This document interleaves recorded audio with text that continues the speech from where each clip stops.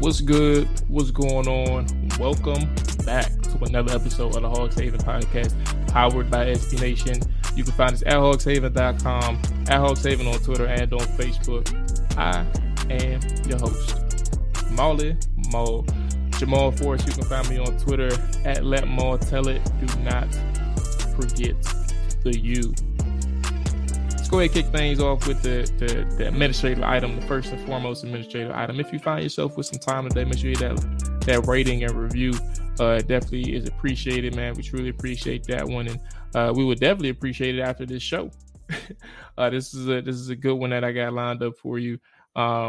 Matthew Paris of the Washington Times joined me to talk all things Commanders and to get his perspective on the team to this point in the season. A very good conversation, just understanding where he is with the team and how to navigate through the gray area that currently exists with the Commanders, and if this two game win streak is really worth buying back into, or do we need some more time to really assess this situation.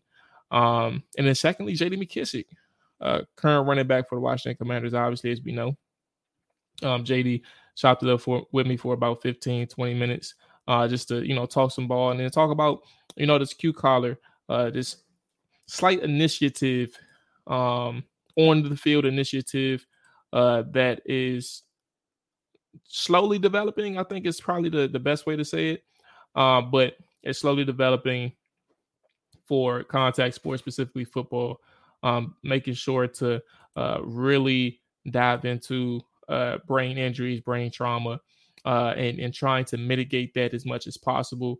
I broke down the specifics of the Q collar in that conversation with J.D. McKissic, but I will say off the top of the show, if you are interested, as we continue to move forward with this information, if you are interested in the Q collar, athlete, parent, coach, whatever, all the above, you can find the Q collar at q30.com, or you can find them on Twitter and Instagram at Q collar official. It's just the letter Q, and then the number 30, the number 30 itself. So q30.com, or you can find them on Twitter at Q collar official, and same thing with Instagram as well. Before we get into that conversation with Matt Paris of the Washington Times, let's go through some news and notes. As of today, we are recording on a Wednesday afternoon. And so far as practice is going, this is per John Kime, who is up there in Ashburn. Sadiq Charles, not active. Cole Holcomb, not active. He's not sure why those two are not active. Also said Cole Turner is not active. That's due to a concussion. William Jackson, back. He's inactive. John Dotson, inactive due to a hamstring. Logan Thomas and De'Ami Brown, though, are both practicing. And then we have information from JP Finley, who gave us a Chase Young update early this morning, in that team source said that there is no setback, but don't expect the clock to start today. Team wants to be cautious and have one more doctor visit. If all goes well, Young likely practices next week. Commanders are focused on not rushing him back. And I'm not really too mad at that. To be honest with you, I'm really not complaining at all. I did see some people in the comments, and I'm comments of that tweet per se, just simply not buying it and saying that there was a setback, and past trauma is really affecting these guys. You think about Curtis Samuel and what they said last year and the mixed messaging about his injury recovery. But truth be told, we all knew that Chase Young, or we should have all known, Chase Young's injury was not just a pure ACL tear. Ron Rivera said that. A couple other people have said that. And then it's just public knowledge at this point that it was more than just his knee, his ACL, that was the bother.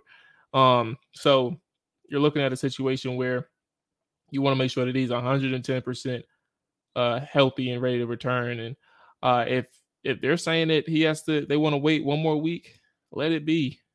What is he rushing back to? Like, that's the biggest thing. What is he rushing back to right now? The defense have been able to keep them in games for the past few weeks. At the very least, he can wait one more week.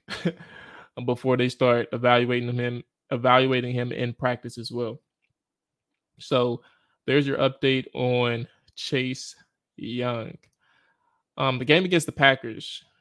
I've had some time to watch the film and really look over the game. And when you look at, and I know this was random, a random transition, but one more thing before we get into Matt Paras and then J.D. McKissic that follows soon after that. I think that that offense. I know I'm talking a little slow right now. Bear with me, but that offense, in that second half, was really good. What they were able to do in the ground game was really good. How Taylor bounced back after those first few passes in the first half was really good. The crazy thing about Taylor, too, like when you watch the tape, you see damn near every decision that he made. Every decision that he made was probably the right choice. In my opinion, I thought it was the right choice. The issue was his accuracy or his hesitation. One of the passes that Rasul Douglas almost picked off early in the game, he had a hook route from, I think it was who was the receiver? I'm trying to find it now. Curtis Samuel. He was late on Curtis Samuel, who ran a hook route. And because he hesitated, it allowed Douglas to close the gap and close the space between him and Samuel initially. Samuel was open and had probably about 5 to 6 yards of separation, but Heinicke was working his reads from left to right, continued to pad the ball. And in the process of that going on, Rasul inches closer and closer and closer. And then when he gets to Curtis and he sees that Heinicke locates him as well, he drives on the football, almost picks it off. And there's that. And I went to one example, but there was several examples.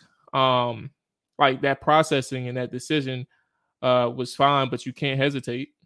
Like that was the thing right there. And then you have a couple other options where, there was a 1st and 10 a couple plays before the late throw to Curtis Samuel. You have a free rusher on the right side of the offense, and it kind of rushes Taylor Heinicke's internal clock, but still enough time to deliver a good ball. It was a good job by Terry, who was running like a deep hook. So like he's hooking behind the cornerback, I believe it was, and getting to the inside of that cornerback, just sitting. And Taylor Heinicke throws a bad ball to the left, but he knows who to throw it to. He's in rhythm. He's in timing and the timing of the play, able to deliver a ball, but it was a bad ball. Now you have a 3rd and 3. A couple plays before that, you're running a mesh concept with Sims running someone like an over route to split the safeties. He actually got open when, Darnell Savage, I believe his name, he got turned around on that third level. But overall, Heinicke had good eyes and anticipation on the second level throw. It was a dig route to Terry, but the pass is behind him. And the cornerback dropped an INT. So it was really good by Terry to, create that space, that small instance of separation. And also good by Taylor to recognize that dig was going to be there. That was the right throw to make. It was a good second level throw and decision, but the accuracy was the problem. It was behind him, almost picked off, things like that. And then you have a couple other more. You're seeing a 3rd and 5, like on the 34th play of the game. Cole Turner gets open on the second level due to a coverage breakdown. But it's a bad pass to Samuel with him running like an angle route. So it's weird because an accurate pass would have actually led him right into Turner they both ran like angle routes from opposite sides of the field. So you had one on the boundary side and one on the field side, both running somewhat of an angle route.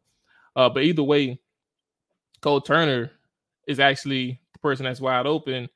And that was probably one of the ones where you're like, all right, you probably could have had a better read on this one, Taylor. And that was probably the one where you could have created an opportunity for Cole Turner himself, as opposed to going to Curtis Samuel, who was actually in tight coverage in that instance. He didn't have that much separation.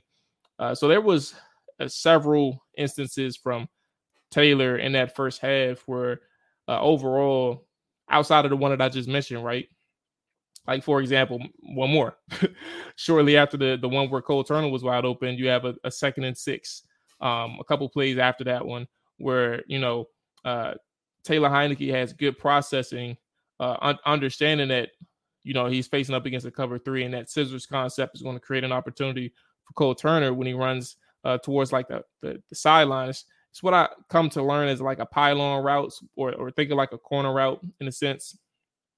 And a high and inaccurate throw that actually knocks Cole Turner out of the game. Because if you had a better ball, you're leading him closer to the sideline. He's not having to make a spectacular grab, like jumping in the air and making a great adjustment on the ball. It will probably just be in the breadbasket, and he's running down the sideline. Instead, that's the one that knocks him out. But again, processing is good. His eyes were good. And the anticipation was good. It's the accuracy that's the problem. Obviously he turns things around after that. Like the red zone play was really good. It was the red zone play to Antonio Gibson specifically was really good. Very good processing by Heinicke to manipulate Darnell Savage, again, the safety. And the way this one worked is you had an empty formation, a 3-by-2, and Heinicke's plan and the structure of the play was to always work the 2 side. And I'm assuming it would probably be based on the coverage that they get. That's my guess. I'm not sure. But he starts off at the snap working the trip side. And his eyes is committed to that trip side. And his head is committed to that trip side. And what does that do? That takes Darnell Savage, who's in the middle of the field, where that scissors concept, in a sense, is supposed to work, right? Or the switch release is supposed to work. And eventually Antonio Gibson is going to be in that middle of the field portion. So you have to get the safety out the way. And you're successful and able to do that because Terry is on that trip side and you have Antonio Gibson and Cole Turner on the right. Or was it Cole Turner or Armani Rogers? Or maybe Cam Sims? Either way, you had Antonio Gibson and another receiver on the right side of the field. And then the trip side, Terry McLaurin is over there. So you're definitely going to have people paying attention to where he is at all times. And with Taylor looking that way, he gets Darnell Savage out of the middle of the field. Boom. Turns his head back around, finds Antonio Gibson, drops a ball over the linebacker into the back of the end zone. Antonio Gibson get his feet in, touchdown. Several more instances of him really playing good ball in that second half and for a long period of time. And like how you're able to really evade pressure is important as well. There's a lot of conversation about, what Carson Wentz would have been able to do behind this offensive line against the Packers. And there would have been some instances where he took a sack. And I think about a 3rd and 2. I think that's the 46th play of the game. Heinicke, with his athletic ability, is able to escape some instant pressure on him, escape the pocket, and extends the play, creating a scramble drill opportunity. And he's not necessarily looking to run the football. He's more committed on drawing defenders toward him so he can find somebody on that second level or that first level for that first down. And really good play by Armani Rogers and Taylor Heinicke. Armani understands that this is turned in from the structure of the play to a scramble drill. Armani is able to mirror Heinicke on the second level, like show face, show his chest, show his hands. And wherever Heinicke moved, whether he was moving right, whether he was moving left, you saw Armani Rogers in the middle of the field, moving right, moving left, trying to make sure he's still in that zoned void, but he's able to do it. And he catches the pass, able to get that first down conversion and extend the play. Another thing, play 49, 3rd and 11. I think that was probably like the 3rd and 11 third and long, excuse me, that Washington faced. I'm not too sure how many they had, but I don't think it was a lot. You got good processing from Curtis Samuel on his route stem. And essentially what is that going to do? The way you run your route stem is you're releasing to attack the defender's outside hip. And you're putting pressure on that defender. You're threatening that space, that cushion that they have. And when you reach that landmark, you're curling it and really just angling back towards the outside. And you're creating that space between you and that defender. So, again, Curtis Samuel runs his route, understands that he has the leverage advantage when he reaches the break point. And that route opens up space. But, Taylor does throw a high pass. But overall, it was away from the cornerback. And Samuel makes a big play going up there, snagging it for, I think, 12 or 13 yards, and you got another first down. Another instance, towards the end of the game, like we talk about, that last play, that trust ball to Terry McLaurin to really convert the first and essentially milk the clock and give Aaron Rodgers and company about 30 seconds or 20 seconds after that punt in the 4-minute drill. But Terry had 2 big plays on that drive. And one was play 68 on the 2nd and 6. Same drive before you reach that 3rd and 9 or whatever it was. And this is somewhat similar to what, Washington ran against the Detroit Lions in that second half, trying to find ways to isolate your best receiver in a one-on-one situation. And you get that same look from the Green Bay Packers that you got against Detroit. And, I was harping last week after the Bears game, like, why, when you know that you're going up against a team who is probably going to pressure your man, cover 0 or whatever it is, why are you going to not be prepared to have these hot routes or have these short routes? Why are you sending everyone deep beyond the sticks? Sometimes it's not going to work. Now, credit to Washington, though, this week. They made it work. Taylor Heinicke found a way to make it work on several instances throughout the course of the game. It was actually a couple plays before this play to Terry where they were able to really work a 3rd and 8, sending vertical routes upfield and getting Curtis Samuel in the flats.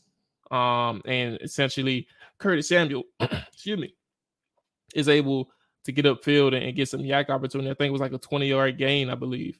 And like 14 of it was through the legs of Curtis Samuel. But then you go back to, obviously, like I said, Terry McLaurin in that play where you're isolating. It starts off as like a 3-by-2. On the 2 side, you have Terry McLaurin and J.D. McKissic, and you motion J.D. McKissic into the backfield. And at that point, it cues up for Heinicke that, hey, this is a man coverage based on how they're reacting. And I'm pretty sure it's going to be some pressure on whether it's my front side or blind side. So at the end of the day, Terry is 1-on-1 at this point with Jaire Alexander, and Terry is running a whip route and creates several yards of separation at the catch point. And you get about 12 yards in a conversion to move the sticks. And again, a 4-minute drill, which is just as essential as a 2-minute drill, just as essential as your red zone situations, and just as essential as third downs. If I didn't say third downs yet. So it's all important. So yeah, overall, man, I really think Taylor bounced back from a horrific start. It was really bad. I think the decisions that he made, most of them, when it was bad, was the right decisions. But I think what hurt him was inaccuracies. And you can't avoid like the first 6 or 7 plays. Like that was terrible. And I'm not excusing those, right? The pass in the flat, that was almost a pick 6. The prayer ball to near Terry McLaurin and Cam Sims on the side of the sideline, that was almost picked. And then a couple other plays within those first 10 or 11 plays, that's just kind of where you're like, all right, you got to get better. You can't afford to do that every week. You have to come out the gate plan much better than that. Or Washington has already lost and the game isn't even into the second quarter yet. But overall, I think he bounced back, man. I think he had a solid game, a very solid game in that second half. It's very good. Scott Turner was consistent throughout the game. I think he created or provided several opportunities for this offense to make plays downfield. And while you're not going to see it in the statistics from Taylor Heinicke, which you shouldn't, I think that he executed within the offense and took what the defense gave him. And I think that's all you can really ask for in his situation. Defensively, Aaron Rodgers said it best. I think it was yesterday on the Pat McAfee show. Washington didn't do anything special. I think that they were comfortable sitting back and trying to pressure with 4. While they were able to do that on a couple of occasions, Aaron Rodgers was pretty comfortable in that backfield. I think that they just did a good job trying to contain him and make sure that they didn't give him lanes to escape the pocket in a sense. But overall, I think that the Commanders wasn't really able to get the pressure that you hope you can get with 4. But they just stayed and kept that back 7 in coverage and just trusted themselves without having to blitz. And I mean, that's obvious. To this point, they've said it. But I think when you look at the film, it's like you were going up against a team that really had a offensive line that was shuffled just as much as Washington does to this point. And like their offensive line is bad across the board outside of Bakhtiari, who just didn't play. But you weren't able to get sacks. You weren't able to get home on Aaron Rodgers. And sure, some of it had to do with him getting the ball out quick, but then there was some times where he had to hold on the ball a little bit longer, and you're wondering where that pressure is. So if you're going to rush 4, you got to make sure that you find a way to win or try to isolate your guys in one-on-one situations. There were a couple, like Daron Payne on a stunt. I can't remember the play, but Daron Payne came on a stunt where he had to, bend the corner bend the corner, excuse me. And he was able to do that, had some good bend and got around this tackle and actually got a hit on Aaron Rodgers in that moment. But too far in between in terms of the pressure that they were able to or weren't able to get on Aaron Rodgers. And is that concerning moving forward? It has been my concern. The game that you get, 5 sacks, I believe, against the Bears. 2 of them were against the offensive linemen, and I don't mean that like in a disrespectful way. Like you really beat you won your one-on-one opportunity, and then the other 3 were a byproduct of Justin Fields not getting rid of the ball or holding on to the ball too long. So that's just something to keep in mind. It's just how they're able to get pressure. Like, are they going up against lesser tackles? Are they going up against tight ends where they're beating their man? Are they going up against receivers who are staying in the block? That's all those things right there. Okay, so I got my thoughts out, my brief thoughts, because I could have went much longer, but I got my thoughts out on the game. Like I said, Taylor Heinicke played well. He bounced back. He really recovered and had a strong game in that second half. Scott Turner helped him out with the ground game. The receivers made plays. Terry made tons of plays. This could have been his best game to this point in the season. I'd have to double check because I'm not too sure. But I really liked what he did in crunch time. He made a name for himself in terms of that day, what he could do for your team. And then the defense, solid game, very disciplined for the most part. Didn't let a reeling Aaron Rodgers and Green Bay Packers overcome their faults and their issues against you. You took advantage of a team that was hurt in a way of like they are struggling to recover from their offensive struggles to this point, whether it's drops, lack of talent, Aaron Rodgers missing things. It continued in the Washington game. So, yeah, that's that. Up next is Matthew Parrish, the Washington Times. And then after that is the good man, J.D. McKissic. Joining me right now is Matt Parrish. Matt covers the Commanders for the Washington Times. Man, I appreciate you joining me today. And I think the thing is with you and you've been a busy man over the past couple of weeks. Like you had a great moment. I had to send you that compliment, man, for sure. You had a great moment doing Rivera's presser. Just asking some critical questions about his mob and the Commanders as it relates to the rest of the NFC East. Then you had a road trip to Chicago for a Commanders win. Then on your way to New York for the owners meeting, all within the time span of a week. And then you're back at FedEx Field for Washington's second consecutive win. This is a safe space, man. Just let me know. Have you Have you officially crashed yet? Are you tired? No, after New York, yeah, I was a little tired, but I took the long weekend in Chicago because my family's from there, so I went to the suburbs and hung out with them and got to relax for a few days after that. So it was really nice to see them, and that got me charged up. But yeah, New York was pretty busy too. Well, quick thing, are you and this obviously is no big deal because there's plenty of people who aren't fans of the team that they cover, but I'm betting that you didn't grow up a Commanders fan. No, not at all. I mean, yeah. Where would your allegiance lie when you were growing up? I grew up as a Broncos fan because I lived in Colorado for from 5 to 12, the formative sports years. So yeah, the Broncos. Now, I mean, I don't really care, but it was I feel like that fan kind of wanes a little bit the more you get involved with the reporting side and journalist side. But you're doing a good job, big dog. So let's go ahead and get into the Commanders right quick.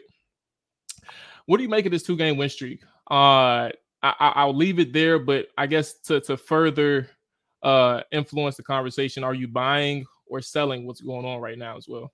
I'm buying the defensive improvement. I think there's been a noticeable shift. Benching William Jackson, I think, has really kind of helped shore things up. And I know it's not fair to necessarily, pin it on one player, but you look at the defensive line and they've been playing really great pretty much all season. They've been affecting things. They've just needed that secondary to kind of hold up on the back end. And if they're buying enough time for the defensive line, then I think you're seeing a lot more of what people expected to from this group. So I'm buying the defensive improvement. The offense, we'll have to see. As good as it is to run the ball, I don't know how sustainable that is. I mean, we haven't really seen Washington fall behind these past couple games like they have the first few weeks. So if that happens again, are they going to be able to run it? If they have to pass as Heineke or if Carson Wentz comes back, are those guys going to be able to dig Washington out of a hole? Well, who knows? But, things are starting to click a little bit. Mm-hmm. And I think the thing with Taylor Heineke is they know the identity with him. They know how they have to play. And I think that kind of helps get things back on track a little bit more. And before we dive into Taylor specifically right now, I think you spoke on something that was really important. And it was something that was on my list of questions. Running the football and how effective it was a conversation that we had last year in terms of that 4-game win streak. Like, how effective is it, especially when you go up against stronger teams? Now, they did have a good outing defensively against the Tampa Bay Buccaneers, but 9 times out of 10, I don't think you're betting on Tampa Bay and Tom Brady to really be that stagnant offensively. And still with some missed opportunities on that side. But back to this point, staying balanced, I felt like Scott Turner, for whatever reason, is a coordinator who has to see it to believe it. Like, he has to see that this offense can be effective running the ball in the game in order to say, hey, I think it's important for us to stick with the ground game. What do you make against that outing, specifically against the Packers? But then again, from a macro standpoint, do you think that Scott Turner, the coordinator, would be able to stay as balanced as he could in order to help this team out? Yeah, I think the thing with Scott is, I talked to him about this last year, is a lot of the defensive coverages nowadays just basically bait teams into trying to run the ball, that teams aren't going to have the patience to keep running over and over and over again. And so he's going to call their bluff. And I think he does accept that. Now, he is a bit more of a modern play caller in terms of loving to use motion and taking play action shots down the field and throwing on first down. But, I think part of that is personnel, and part of it is the circumstances. What they were doing before wasn't working. So they've had to shift, and, credit to this coaching staff, because, I think the criticism in the past is they've waited too long to adjust. And, it's still what week 8 coming up here. So it's not it's not the fastest time in the world, but they have adapted a little bit sooner than maybe in past years. And I think it's helped salvage their season a little bit. Now, Taylor Heineke, where were you at in terms of like the Wentz status for the rest of the season? Whenever he's healthy again, where were you at before Taylor played his game on Sunday? And after the game on Sunday that Taylor played, has your opinion changed from what it was before he played? So essentially, like, I mean, you get it, but just trying to figure out where your head was at with Taylor before this whole situation started. Well, with Taylor and Carson, it's connected, right? I hated the Carson Wentz trade when it first happened. I just didn't think it was, smart to give up that much for him, and I thought he was a little bit washed. As training camp progressed, and it looked like he turned a corner with his accuracy, started to buy in a little bit more, and I think stylistically, what they want to do, Carson Wentz is suited better for that. He has a stronger arm. Those throws that he makes really do pop, and I think the upside with Carson Wentz is still kind of there, even though he had struggled. It had it. You look at the quarterbacks around the league; they've all kind of struggled. The new ones, rather, except Geno Smith, but he had been in that roster. It's a new situations generally. I got you. The new situations, exactly, and a lot of them are still working their way through. So I think Wentz maybe needed a little bit more time, but Heinicke, Sunday's performance, it wasn't super impressive in the sense of like just the pure statistics, but you can tell the guys rally around him. And like I said before, just kind of the identity that they have with Heinicke at the helm. They really kind of know how to play. And I do think him extending plays with his legs does help. I was surprised they didn't roll Heinicke out more Sunday. I thought they would try and take advantage of his legs. And he was really in the pocket a lot. But yeah, it was weird. I think it takes, for whatever reason, it just takes a half with Turner sometimes to really understand the importance. And obviously we saw a lot more of those rollouts in the second half. And who knows why those inaccurate moments and those spurts in that first half really existed. It's hard to sit here and say that a quarterback, an NFL quarterback, can struggle that much throwing from the pocket. Like, I don't think rolling him out in the first half would have dramatically increased in his accuracy, but even still, like, you didn't try it, so we can't sit here and say that it didn't help or it wouldn't have helped. But altogether, with Taylor, I think this is a quarterback where when you look at the work that he's done over 2 seasons, I think he's 1 win away from 8-8 in terms of his record, his record as a starter. But it's just interesting is the right word. I was going to say weird, but I think it's very interesting, Matt, that the team naturally draws itself to Taylor Heinicke and reacts and responds and lives off of Taylor Heinicke's raw ability, his passion, and the intangibles that you're not necessarily being able to see from a athletic ability or ability to throw the football. Like, you're not seeing that, but you see the intangibles that he provides. Let us know from your perspective and your observations how the team has been responding to him and over the course of the year and a half that he's been here. Yeah, they're fired up, and I think they just love his story of where he comes from, of being out of the NFL for so long and coming out, and he's very much just kind of your normal dude. Like, before this, in the locker room, they have like this golf thing where they can just putt, and he was a big proponent of just kind of working on his putt game in the locker room while other people are playing bags. Like, he's just like a normal dude, and it's fun. It really kind of fires up the fan base, but why he's so attractive to the fan base, I think there are a lot of those same characteristics overlap with the teammates in the locker room and the fan base in general. One of the bigger conversations, again, stems from the quarterback position. It can't be avoided, but I mean, it's obviously looming around the team, like what to do with Carson Wentz, and that's kind of where I lead it in with the Taylor conversation. But not only like what to do with Carson Wentz, Ron Rivera will be a key cog in whatever happens to him, whether they continue to or put Wentz back in when he's healthy or just continue to sideline him once he's healthy. It goes without saying that his response to you a week or two ago at this point was much more complex than what he said on the surface. But if we're taking his words at face value for the sake of our conversation, do you believe that Rivera believed himself that this team is behind the other 3 teams in the East due to their ability to build around the quarterback? Yeah, I think Rivera believes that. I don't think it's a good excuse because, you look at the situation, even though Cooper Rush had been in Dallas' system, they still didn't view him highly enough to keep on the 53-man roster to start the season. They put him on the practice squad as like a technical thing.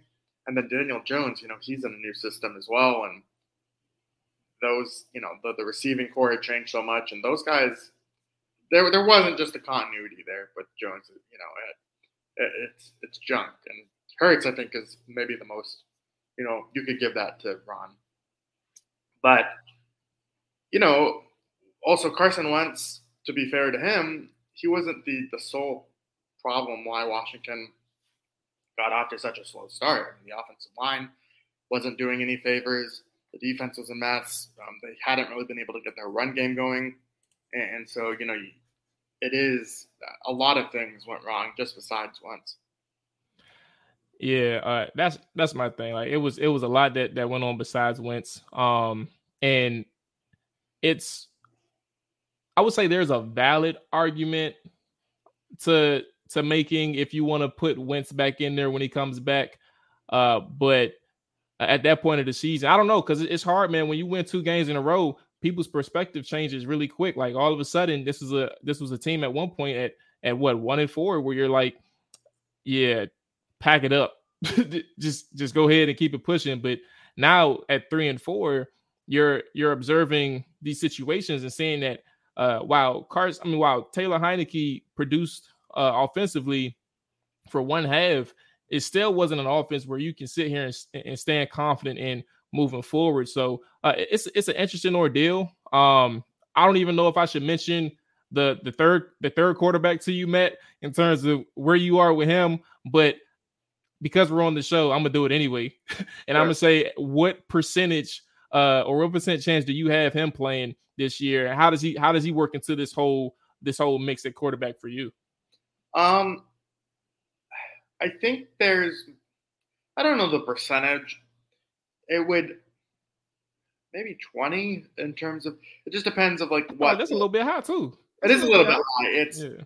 I think if we were to see him, it would be most likely in the stretch that Wentz is still out rather than the season being lost at the end. Now, if the season is out of control and they're eliminated from the playoffs, maybe he starts week 18 to see what they have in him or something like that.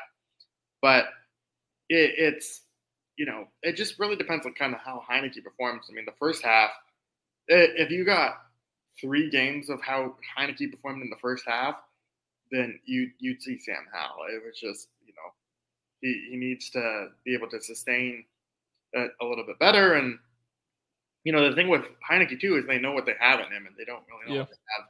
And but as long as they're still competing in games and the season is still salvageable, then, yeah, you're going to see Heinicke in there. But I do think Howell is still, for anyone hoping to see Howell and to be like a savior, I don't think necessarily is realistic at this point. I think he has a lot of talent, but he still has ways to go. And I think some of the things you see with the offensive line in terms of like giving up a lot of pressure and sacks, I think that would be even more magnified with Sam Howell just a bit on the way his footwork is and needing to adapt in the NFL that way. So, yeah, Sam Howell's a project. Let's put it that way. Fair enough. A couple more questions for you, Big Dog. I appreciate you joining me as well. Defensively, you did say that was the one side that you are buying. But when we talk about this defense, there are several expiring contracts coming up. And then we know about Montez Sweat and Daron Payne situation on defensive line. Cole Holcomb is another guy on the second level where you're looking at and you're saying, well, look, we gave him this from a commander standpoint. We gave him this opportunity to be a middle linebacker. And I think that he is or isn't, worth this extension or whichever route they go. If you had to make a projection or a prediction based on what we know 7 games in on that defense in that front 7, what is your outlook on those 3 particular players and right there? And then maybe even a wild card in Kendall Fuller, who's had an up and down season to this point. Just where are you at with those names? Yeah, I think a lot of it depends on the price tags. I mean, Holcomb makes sense to bring back in terms of he's a guy who knows who's been here. To me, he's just I mean this in a compliment. It's a safe space, Matt. Don't forget, it's a safe space, man. Go ahead, let us know. He's an average middle linebacker, and it's okay to have competency in there. He's not a guy that's gonna, bust like pop every week, but he's a guy who just kind of plugs along and does his job. And so there is some value in retaining that, and especially because those guys don't get paid a lot of money. So, maybe it makes sense to bring him back that way. Montez Sweat, he does have another year. They picked up his 5th-year option. So I don't think he's expiring this year, correct? Yeah. So when I meant, yeah, you're right. Absolutely right. When I meant expiring, is more so like decisions do have to be made. Yeah, no. I mean, you would still, this would be the off-season to hammer out an extension if they wanted to do that. Yeah, we'll see. You never know with kind of how the draft unfolds. Like last year, you could have said, oh, they need to extend Payne, but then they drafted Phidarian Mathis. So with Payne, it really hurts that you don't have Mathis to evaluate to see if he could have filled those shoes potentially. But I know Rivera, we've asked Rivera about this, and he's very complimentary of Daron Payne and really likes him as a player. And, if you look at their situation in Carolina, they had those two star defensive tackles, Star Lotulelei and K'Wan Short. They really feeded – that really Carolina's defense was built around those two kind of star defensive tackles. But at the same time, I have a hard time believing that Washington is going to invest that many cap resources in paying, Jonathan Allen is already a top 10 paid defensive interior lineman. And are they going to really do the same for Daron Payne? I think he would get top 10, top 5 interior defensive line money at the very least. So I think some other team is going to come in there and swoop him up. But I don't necessarily think that's because Washington doesn't value him that way. I think it's probably just more of a philosophy type of thing. Last thing, early thoughts on this Commanders matchup against the Colts. Obviously, there's no more Wentz versus Ryan and the organization. There's no more Wentz versus Ryan, or there's no more Wentz versus the organization by itself. There may be a Dan Snyder versus Jim Irsay, but who cares about owners? They aren't playing on the field. Where are you at with this matchup? Can Washington make it 3 in a row, or is it going to be a little challenging? Yeah, there's no more Matt Ryan in general. I mean, they benched him. That was really surprising to me. I watched that Broncos Colts game. Horrible. It was the worst, and I stayed up the entire game, Matt. It was one of the worst games I've ever seen. Right. Terrible. No, and they just sorry, Jonathan Hankins just got traded to the Cowboys. Oh Lord, former Giant. I know that man. And Raider. I liked them. Yeah, the Raiders are trading. Anyway, this game I do like Washington's chances. We'll have to see what Sam Ehlinger brings to the Colts. His ability to scramble. Maybe Washington has struggled against mobile quarterbacks a little bit here and there. Does that quarterback change boost Indianapolis's offense? But this is a game where the defense could really continue to thrive. Indianapolis's offensive line hasn't really been great. They don't really have the receivers to kind of pose a lot of threat to Washington. I'm a fan of Michael Pittman, and this Alec Pierce that they drafted looks pretty good, but it's still not a stellar group.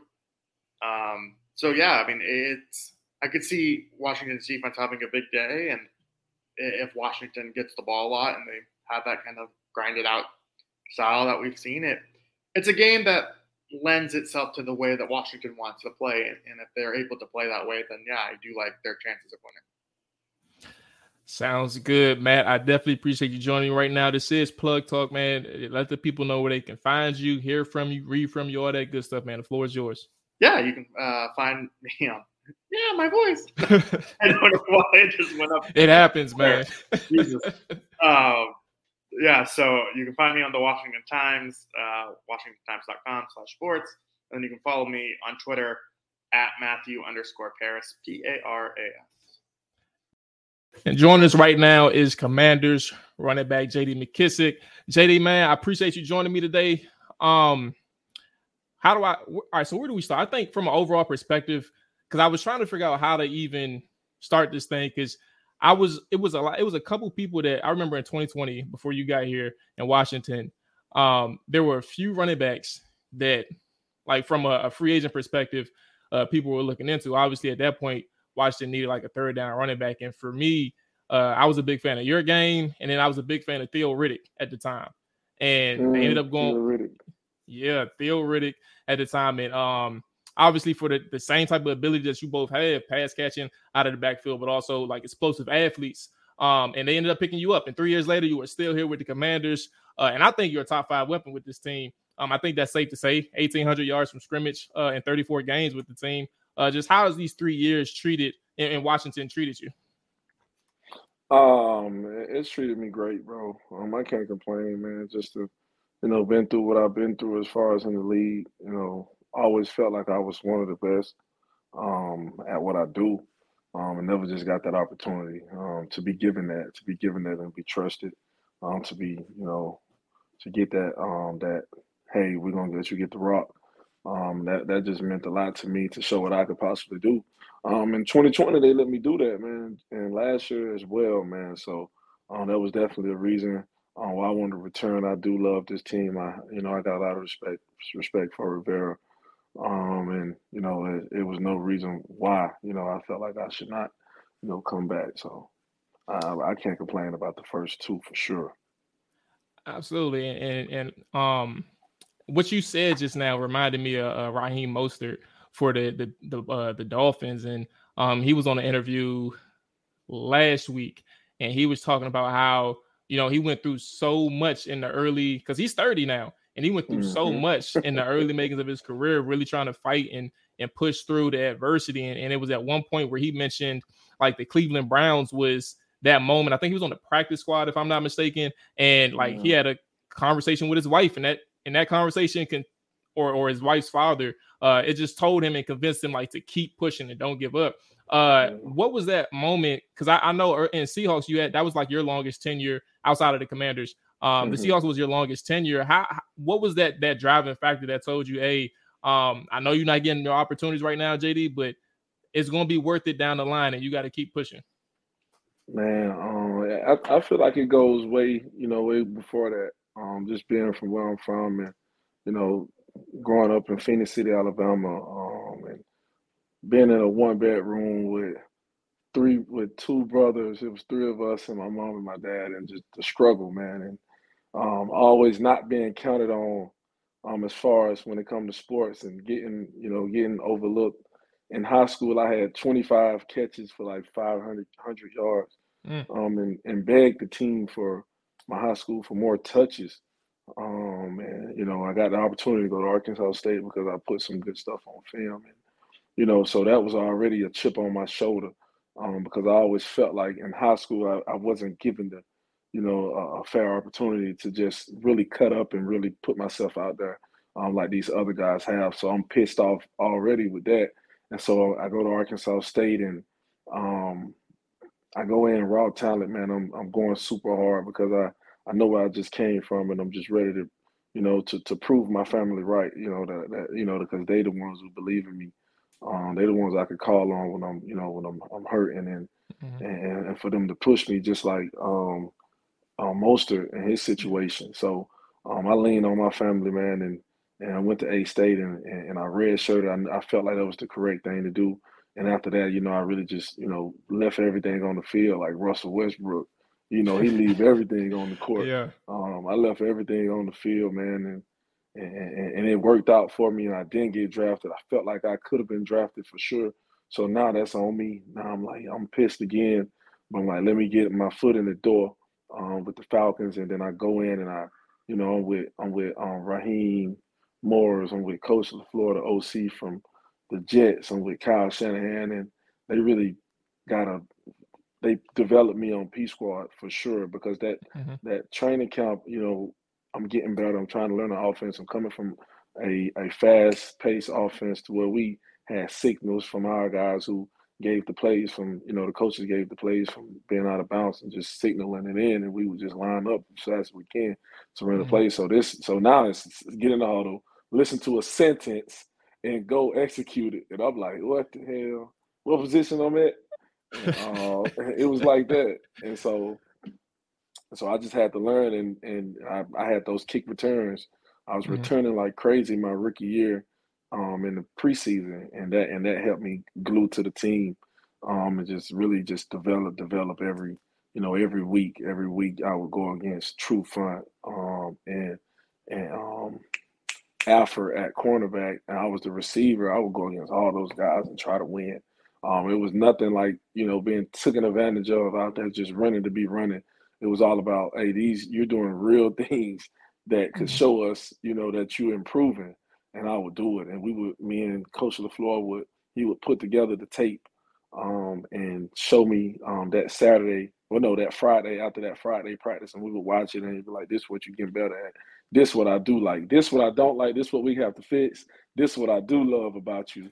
What you bring. What are you gonna bring to the table that Julio, Sanu, Aldrin Robinson, Taylor Yeah. Gabriel, Oh, that's a throwback right there.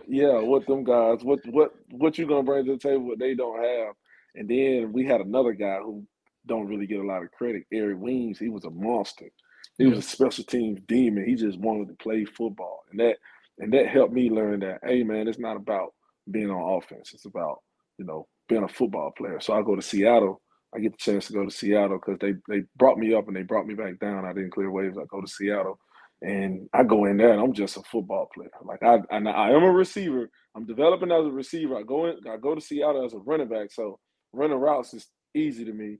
So Yeah. now it's all about what you gonna do on kickoff, how you gonna block this guy on punt return, and I was just I was really embracing it because I remember how he did. I'm like, damn, this dude crazy. This is my dog though, and I just carried over. I took what he did. I took what all those guys did and tried to put it into me, as a player, just being an observer. And I think that helped me out for sure. So yeah, man, that was kind of me just knowing that I could get that opportunity. Once I get that opportunity, I just had to be ready for it, and somebody to trust me, because I know what I could do.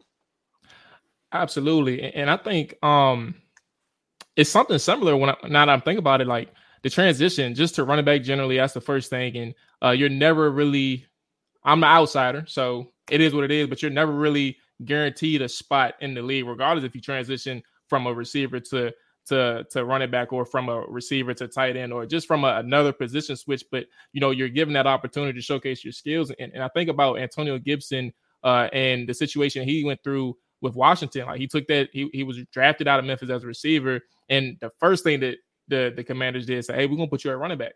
And I would ask you, like, how are you observing Antonio Gibson in that running back room and his transition over the years? Because you've been here since the beginning with him. Both of y'all been together. How's that transition looking like for Antonio? AG just a raw talent, man. Being a receiver, the thing about him being moved to running back, he's 200 plus pounds, Yeah. 220 plus. So coming from receiver and taking hits, it shouldn't be nothing for him. That's why he running through guys and was a receiver, because he's just so big, and he's just a good athlete. But it's things that he had to learn, that as far as protection, just watching him, he picked that up. He was focused, man. He was focused. He put everything in it, and he learned the game. And he learned the game, and you just look at him now. He's becoming that true running back. And Is it's this? another. Oh yeah, go ahead. You got it. No, you good. You good. Now I was about to follow up because I was about to say, is this like one of the I think about the other, because you were there, I think, when Marshawn left in Seattle. I mean, you had 1 year in Detroit. Mhm. What is this like the best group of running backs that you've been a part of, just in terms of the stable? Jonathan Williams, Jared Patterson, obviously, and then you Ooh. obviously Antonio Gibson, yourself, and Brian Robinson as well. Okay, so Let's yeah, hear man. it. So yeah, when you talk about, I can't never forget about my guys in Seattle. So it was me, Chris Carson, Still a um, dog. yeah, Mike Davis, and CJ Procise. And then Rashad Penny. We were all up on that same team. And then you come back. Now you come with me, AG, B Rod, J Will, and JP. Oh, You could, hey, look, I can help you out. You can do a 1A and a 1B, or you could just do tie for first. You know, if you want to be politically correct on here, it's perfectly fine. No, because Chris Carson was a bruiser. Penny could definitely run that thing. Yeah. I mean, it's kind of fit the same for real. Then you had Mike D. Then you look at Mike D, who was behind him too. Then you look at A Jeezy.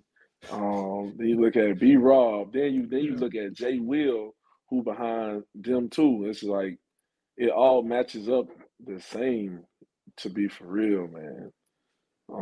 Just a lot of great players, man. I don't really want to do the Kobe, not comparing, but I guess you. LeBron is better than Michael. You don't want to put them I against each other. Like they're all stable. Yeah. They're really good. Yeah, I got you. Yeah, absolutely.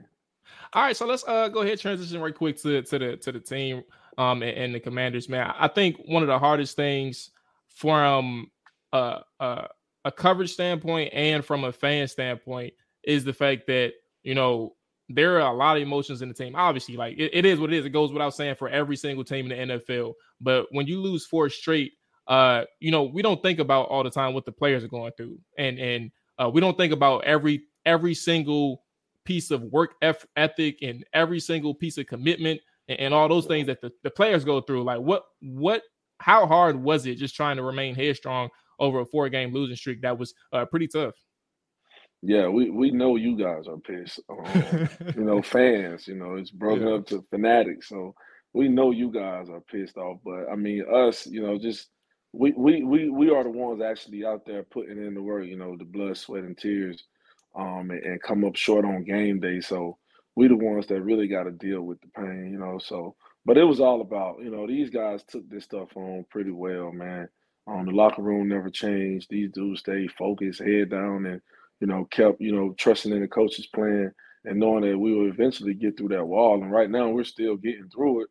But at the end of the day, you know, you just got to keep your head down and stay focused, kind of stay off the internet, let people say what they're going to say, because at the end of the day, you know, we are the 1%. And you know, if everybody could do it, shit, you know, everybody would do it. So, so you just let them talk, and we just, you know, do what we got to do, man, to try to get over that hump, you know, and, you know, that's what it's all about for real.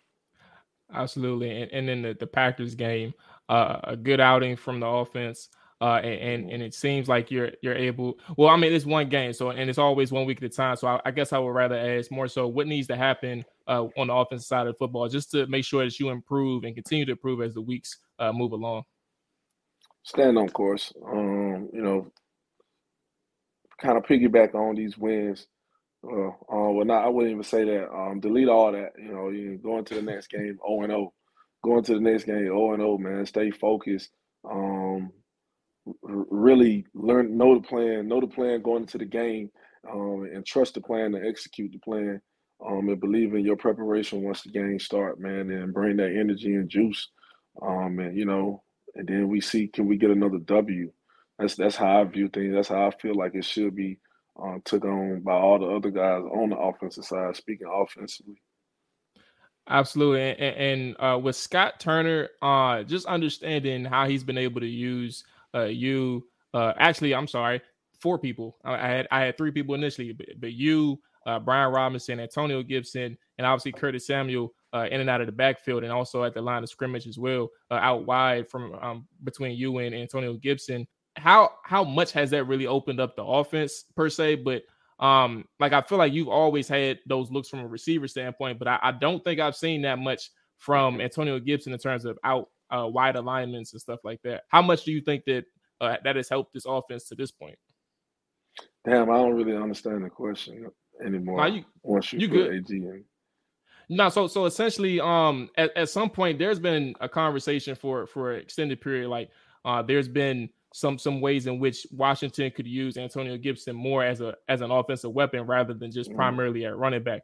And I'm saying from the running back position altogether, with Curtis Samuel being in and out of the backfield, and you have yourself, Antonio Gibson, both in and out of the backfield, but also split out wide. how much does that really help expand the offense and create more looks for the defense as well, who's checking you off?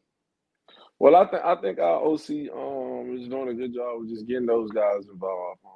Getting these guys all around the field, finding different ways to get those guys the ball, and let the playmakers make the plays. I think that's you're doing a really good job with that. I think that have defenses on their toes. When 10 go to the backfield, when 24 go out wide, it's kind of you got to see those matchups. You got to let these guys do what they do.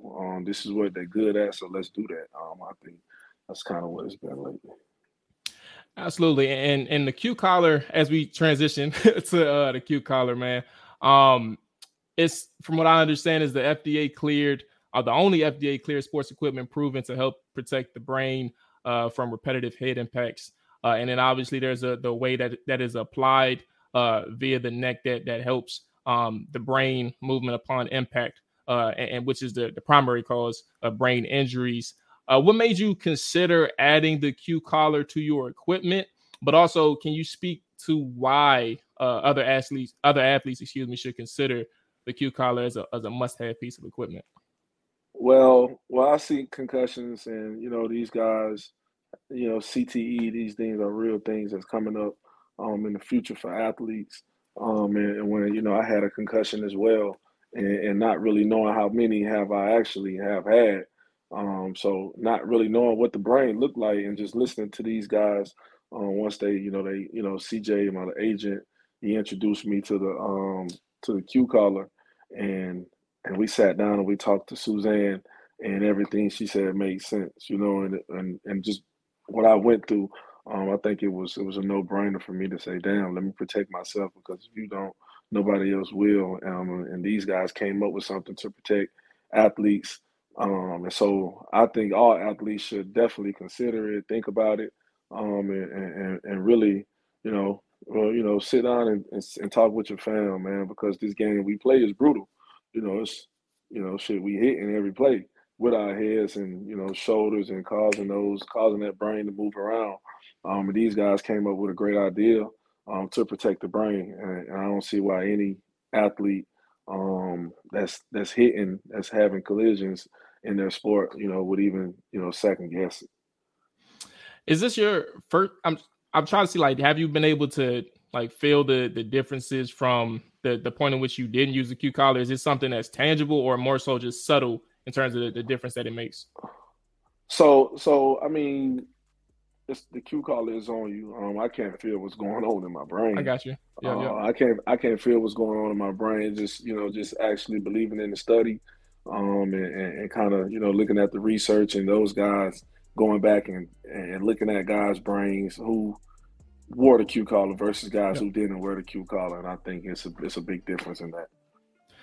Absolutely, and from what I understand as well, in a season-long trial with football players, athletes not wearing the Q collar were 3 times more likely to have significant changes in their brain tissue caused by head impacts, while 73% of athletes wearing that Q collar had no change, while only 23% who didn't had no, this is a strong word, discernible change in their brain tissue per the FDA. JD, man, I appreciate you. I want to give you the floor right quick just to let anybody and everybody know whatever it is that you got going on. Like you said, stay on socials during that season. But either way, you can plug whatever it is that you want people to find you, hear from you, or whatever it is that you got going on off the field as well.